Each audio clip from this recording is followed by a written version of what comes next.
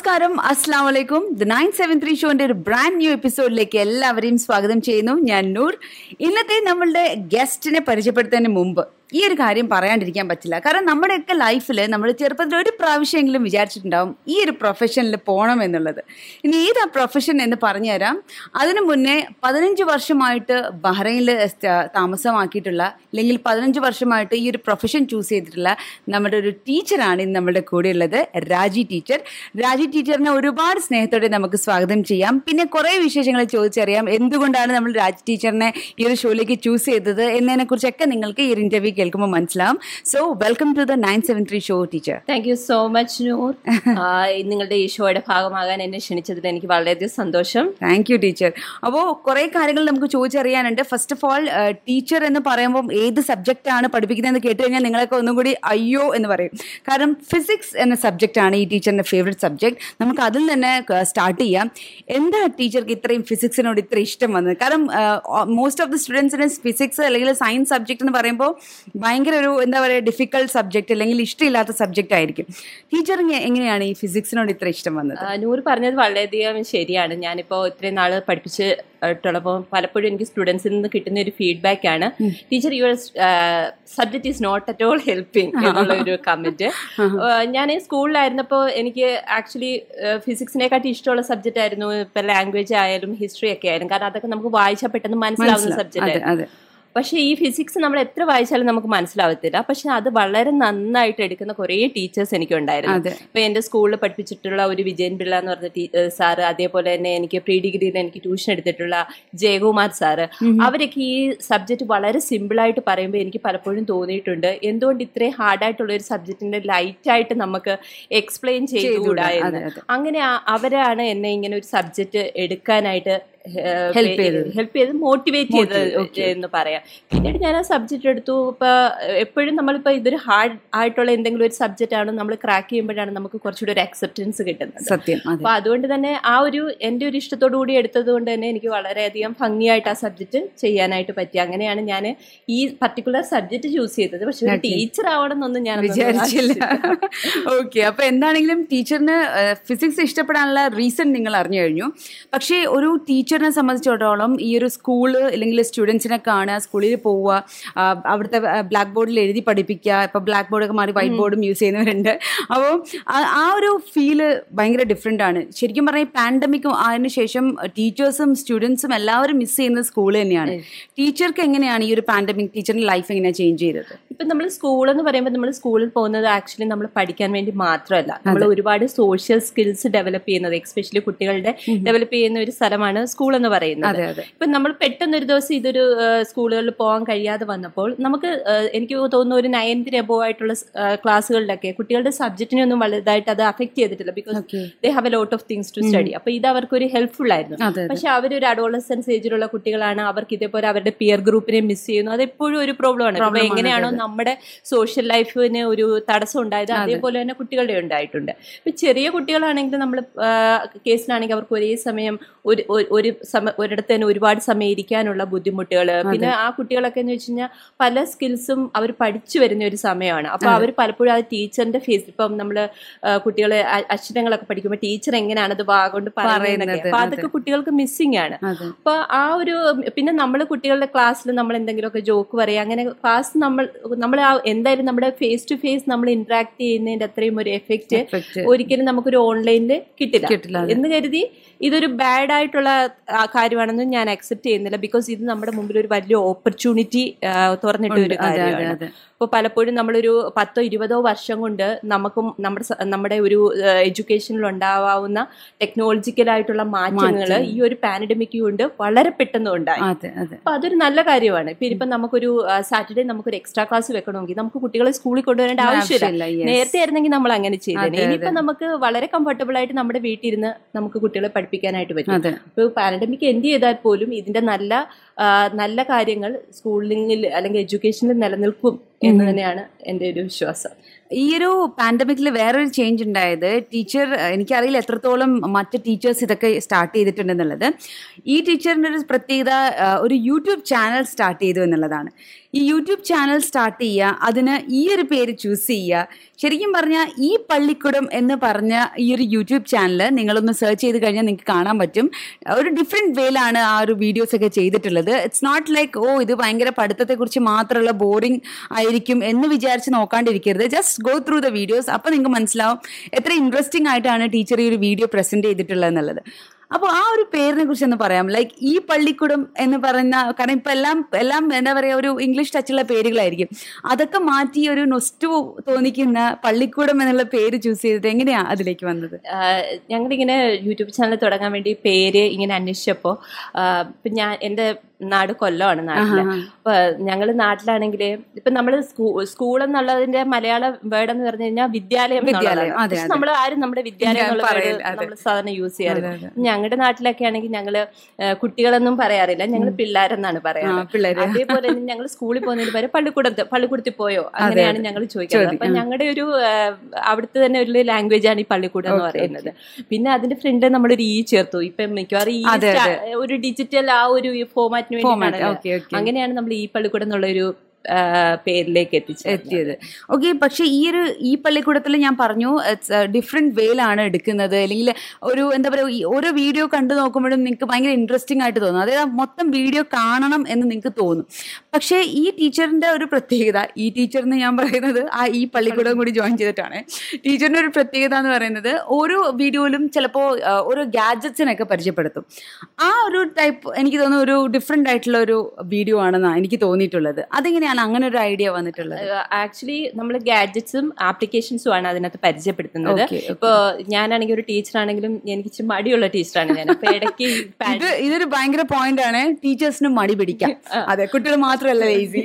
ഈ പാൻഡമിക് ഒക്കെ തുടങ്ങുന്നതിന് മുമ്പ് തന്നെ ഞാൻ ഇതുപോലെ ഈ സ്കൂളിൽ പോകുന്നതൊക്കെ രാവിലെയൊക്കെ എണീറ്റ് പോകാൻ ഭയങ്കര ബുദ്ധിമുട്ടായത് കാരണം എന്തെങ്കിലും ഓൺലൈൻ ട്യൂഷൻ പോലെയുള്ള കാര്യങ്ങൾ ചെയ്യാമെന്ന് വിചാരിച്ച് ഞാൻ ഇതിന്റെ കുറച്ച് റൈറ്റിംഗ് പാഡ്, അതേപോലെ സ്കൈപ്പ് വഴി എങ്ങനെ പഠിപ്പിക്കുക അങ്ങനെയൊക്കെയുള്ള കാര്യങ്ങൾ തയ്യാറാക്കി വെച്ചിരുന്നു.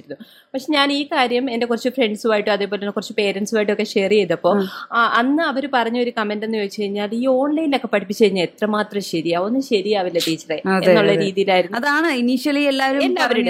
അതിന് അങ്ങനെ ഞാൻ ഇതൊന്നും ഉപയോഗിക്കാതെ ഇങ്ങനെ വെച്ചിരുന്ന സമയത്താണ് ഈ പാൻഡമിക് വന്നത്. അപ്പൊ അത് എനിക്ക് പാൻഡമിക് വന്നപ്പോൾ ഇതെല്ലാം എനിക്ക് ഉപകാരപ്പെട്ടു. അപ്പൊ ഞാൻ ഇതുപോലെ വീഡിയോസ് ഇങ്ങനെ സ്റ്റാർട്ട് ചെയ്തപ്പോൾ പല ടീച്ചേഴ്സും എൻ്റെ അടുത്ത് പറഞ്ഞു അതെങ്ങനെ രാജി ചെയ്യുന്നത്, നമുക്കൊന്ന് പറഞ്ഞു തരുമോ എന്ന് പറഞ്ഞു. അങ്ങനെയാണ് പിന്നെ അങ്ങനത്തെ വീഡിയോസ് സ്റ്റാർട്ട് ചെയ്യാനായിട്ട് തുടങ്ങിയത്. ഈവൻ ടീച്ചേഴ്സിനും ഭയങ്കര ഹെൽപ്ഫുൾ ആയിരിക്കും അല്ലെ, ഇത്തരത്തിലുള്ള ഗാഡ്ജറ്റ്സ് യൂസ് ചെയ്ത് കുറച്ചും കൂടി ഈസി വേയിൽ പഠിപ്പിക്കാൻ പറ്റാന്നുള്ളത്. Very nice. ഇനി ഞങ്ങൾക്ക് അറിയേണ്ടത്, ശരിക്കും ടീച്ചർ ഇങ്ങനെ ഓൺലൈൻ ക്ലാസ് ഒക്കെ നടത്തുമ്പോൾ എനിക്കൊന്ന് കുറേ ടീച്ചേഴ്സിന് ഇത്തരത്തിലുള്ള കാര്യങ്ങളൊക്കെ പറയാനുണ്ടാവും. എന്തെങ്കിലും ഫണ്ണി ആയിട്ടുള്ള ഇൻസിഡൻസ്, അത് ടീച്ചറിന്റെ ഭാഗത്ത് നിന്നായിക്കോട്ടെ സ്റ്റുഡൻസിന്റെ ഭാഗത്ത് നിന്നായിക്കോട്ടെ, അങ്ങനെ എന്തെങ്കിലും സംഭവം? ആക്ച്വലി ഞാൻ പറഞ്ഞതുപോലെ ഞാൻ ഈ അബ്ദുൾ റഹ്മാൻ ഖാനു എന്നുള്ള സ്കൂളിലാണ് വർക്ക് ചെയ്യുന്നത്. അവിടെ എന്ന് വെച്ച് കഴിഞ്ഞാൽ നമ്മുടെ ഒരു ഇന്ത്യൻ അറ്റ്മോസ്ഫിയർ ഉള്ള കുട്ടികളല്ല കൂടുതലും, അല്ലാത്തുള്ള കുട്ടികളാണ്. അപ്പൊ ഈ അതിന്റെ ഇടയിലുണ്ടാവുന്ന തടസ്സപ്പെടുത്തലുകളൊക്കെ വളരെ കുറവാണ്. പിന്നെ ഏറ്റവും കൂടുതൽ ഇങ്ങനെ ഫണ്ണിയായിട്ടുള്ള ഇൻസിഡൻസ് ഹാപ്പൻ ചെയ്യുന്നത് നമ്മുടെ എക്സാംസ് ആണ്, ഓൺലൈൻ എക്സാംസ് ആണ്. അപ്പൊ ഇവരാണെങ്കിൽ ഇപ്പം പൊതുവെ എനിക്ക് തോന്നുന്നു കുട്ടികളെല്ലാം കോപ്പിയടി വീരന്മാരാണ് എല്ലാം. അപ്പൊ ഈ നമുക്കറിയാം ഇവർ കോപ്പിയടിക്കും. അപ്പൊ ആദ്യം നമ്മളൊരു ക്വസ്റ്റ്യൻ ഇടുമ്പോൾ തന്നെ നമ്മളത് ഗൂഗിളിൽ കൊണ്ട് പേസ്റ്റ് ചെയ്തിട്ട് ഇത് അവിടെ ഉണ്ടോ ടീച്ചർ നോക്കും, എന്നിട്ടാണ് അത് മാറ്റിയായിരിക്കും നമ്മൾ ഇവിടെ കൊടുക്കുന്നത്. അപ്പൊ ചില മണ്ടന്മാർ ഇതൊന്നും അറിയാതെ അവിടെ പോയി ഇത് ചെയ്ത് കൊണ്ടുവരും. പിന്നെ അതേപോലെ ഒരേ ക്വസ്റ്റ്യൻ തന്നെ നമ്മൾ രണ്ടുപേർക്ക് കൊടുക്കും, ബട്ട് നമ്പേഴ്സ് ഒക്കെ മാറ്റിയായിരിക്കും കൊടുക്കുന്നത്. അപ്പൊ അതൊക്കെ അതേപോലെ തന്നെ കോപ്പി അടിച്ച് വെച്ചിട്ട് ടീച്ചറിന്റെ അടുത്ത് ആർഗ്യൂ ചെയ്യുക, അവൻ അത് കൊടുത്തല്ലോ എനിക്ക് എന്തുകൊണ്ട് കൊടുത്തില്ല, അങ്ങനെയുള്ളത്. പിന്നെ ചില ബിരുദന്മാരുണ്ട്, ചില ക്ലാസ്സുകളിൽ നമുക്ക് കാണാൻ പറ്റും അവര് എല്ലാ ക്ലാസ്സിലും അവർ പ്രസന്റ് ആയിരിക്കും, പക്ഷെ അവര് നമ്മൾ വിളിച്ചാൽ അവർ കേൾക്കില്ല, അവരുടെ ഭാഗത്തുനിന്ന് ഒരു റെസ്പോൺസ് ഉണ്ടാവില്ല, പക്ഷെ അവർക്ക് ഫുൾ അറ്റൻഡൻസ് ആയിരിക്കും. അങ്ങനെ എനിക്ക് ഒരിക്കലും ഒരു കുട്ടി അങ്ങ് എത്ര ഇത് വിളിച്ചിട്ടും ആ കുട്ടി റെസ്പോണ്ട് ചെയ്യാത്ത ഒരു കേസിൽ നമ്മൾ സാധാരണ ക്ലാസ്സസ് റെക്കോർഡ് ചെയ്യാറുണ്ട്. അപ്പൊ ആ കേസിൽ നമ്മൾ പഴയ റെക്കോർഡൊക്കെ എടുത്ത് ആ റെക്കോർഡിങ്സ് ഒക്കെ എടുത്ത് നോക്കിയപ്പോൾ ഇവൻ കുറെ നാളായി ഒരേ ഷർട്ട് തന്നെയാണ് ഇട്ടുകൊണ്ടിരിക്കുന്നത്. അങ്ങനെ നമ്മൾ അത് കുറച്ചുകൂടി സൂം ചെയ്ത് നോക്കിയപ്പോൾ ഇവൻ അവിടെ ഇല്ല, ഇവനൊരു റെക്കോർഡിംഗ് ആണ് അതിന് പകരമായിട്ട് വെച്ചേക്കുന്നത്. ഓ മൈ ഗോഡ്, ഇത് ടിക്ടോക്കിലൊക്കെ കണ്ടിട്ടുണ്ട് ഇത്തരത്തിലുള്ള വീഡിയോസ് ഒക്കെ. ഈ കുട്ടി അത് ഞാൻ കുറെ ടീച്ചേഴ്സ് ആയിട്ട് നോക്കിയപ്പോൾ ഇതേ വീഡിയോ ആണ് എല്ലാ ടീച്ചേഴ്സിന്റെയും, ഇതേ ടീഷർട്ടും ഇതേ ഹെയർ സ്റ്റൈലും ഇതേപോലെ.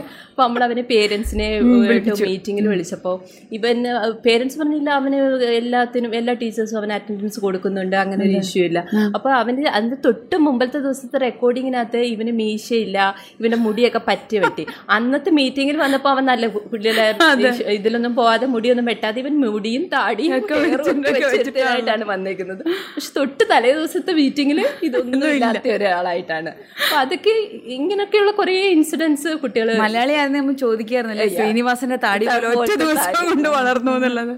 ഓ ഗോഡ്, ഇങ്ങനത്തെ കുറെ സംഭവങ്ങൾ. നിങ്ങൾ ടീച്ചേഴ്സും ഭയങ്കര ട്രിക്കി ആയിരിക്കണം അല്ലേ, കാരണം കുട്ടികളെ പോലെ തന്നെ നിങ്ങളും ചിന്തിക്കണ്ടേ.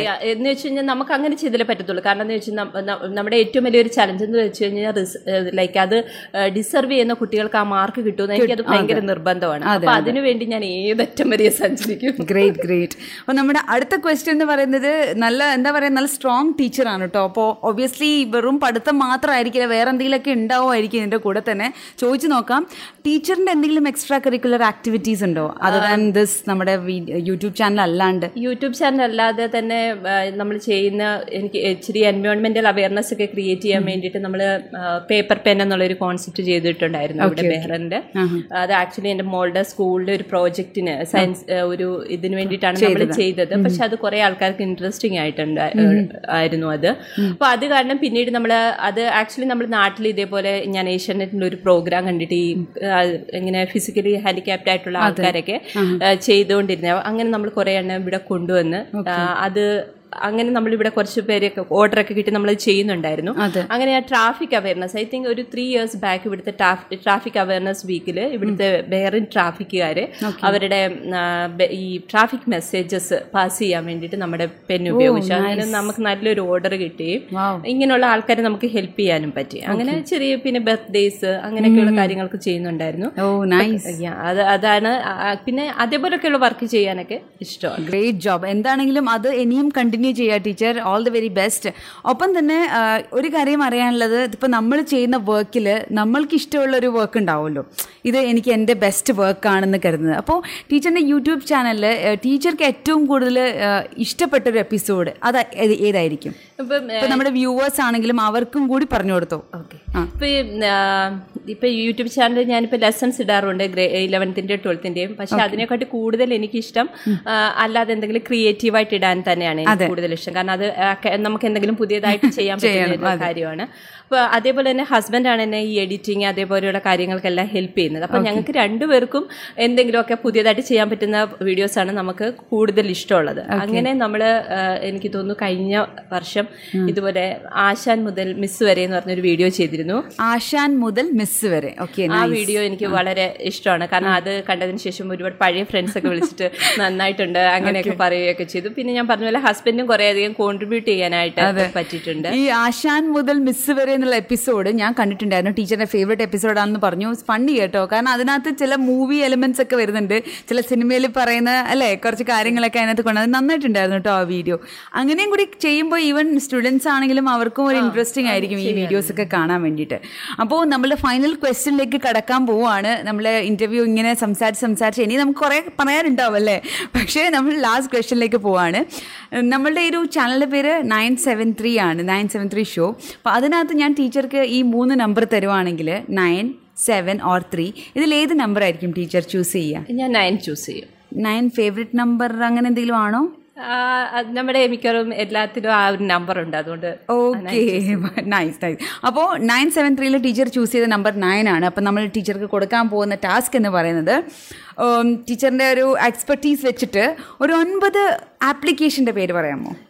നമ്മുടെ എഡ്യൂക്കേഷനിൽ യൂസ് ചെയ്യുന്ന ആയിക്കോട്ടെ. യെസ്, ആപ്ലിക്കേഷൻ നമുക്ക് Zoom, Google Meet, Google Classroom, Nearpod, പേഡക്ക്, വൺ നോട്ട്, പിന്നീട് ജാം ബോർഡ്, ഓപ്പൺ ബോർഡ്, പിന്നീട് നമുക്ക് മൈക്രോസോഫ്റ്റിന്റെ ടീംസ്. ഓ മാഷാ അല്ലാ. ഓക്കെ, ഇന്നത്തെ കുറേയൊക്കെ ഇപ്പോഴാണ് കേട്ടോ ഞാനൊക്കെ അറിയുന്നത്.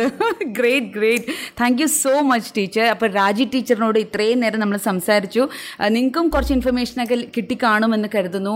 ടീച്ചറിൻ്റെ യൂട്യൂബ് ചാനൽ കാണാൻ മറക്കണ്ട. ആ യൂട്യൂബ് ചാനലിൻ്റെ പേരൊന്ന് ടീച്ചർ തന്നെ പറഞ്ഞു കൊടുത്തോളൂ. യൂട്യൂബ് ചാനലിൻ്റെ പേര് e-Pallikoodam എന്നാണ്. അപ്പോൾ എഡ്യൂക്കേഷൻ റിലേറ്റഡ് ആയിട്ടുള്ള കുറേയധികം 11th 12th ക്ലാസ്സുകളും അതല്ലാതെ കുറേ ജനറൽ വീഡിയോസും നിങ്ങൾക്ക് അതിനകത്ത് കാണാനായിട്ട് പറ്റും. അപ്പോൾ എല്ലാവരും വീഡിയോസ് കാണാനായിട്ട് ശ്രമിക്കുക, നിങ്ങളുടെ വിലയേറിയ അഭിപ്രായങ്ങൾ എന്നെ അറിയിക്കുക. Thank you so much teacher. ഞങ്ങളുടെ കൂടെ ഈ 973 ഷോയിൽ പങ്കെടുത്തതിന് ഒരുപാട് സന്തോഷം. ഇനിയും ഫ്യൂച്ചറിൽ ഇതേപോലെ വന്നിരുന്ന് ഇനിയും സംസാരിക്കാൻ നമുക്ക് അവസരം ലഭിക്കട്ടെ എന്ന് പ്രാർത്ഥിക്കാം. Okay, thank you so much teacher. Thank you so much Noor. We're living in the nation. There's love, no hesitation. Bahrain, our inspiration.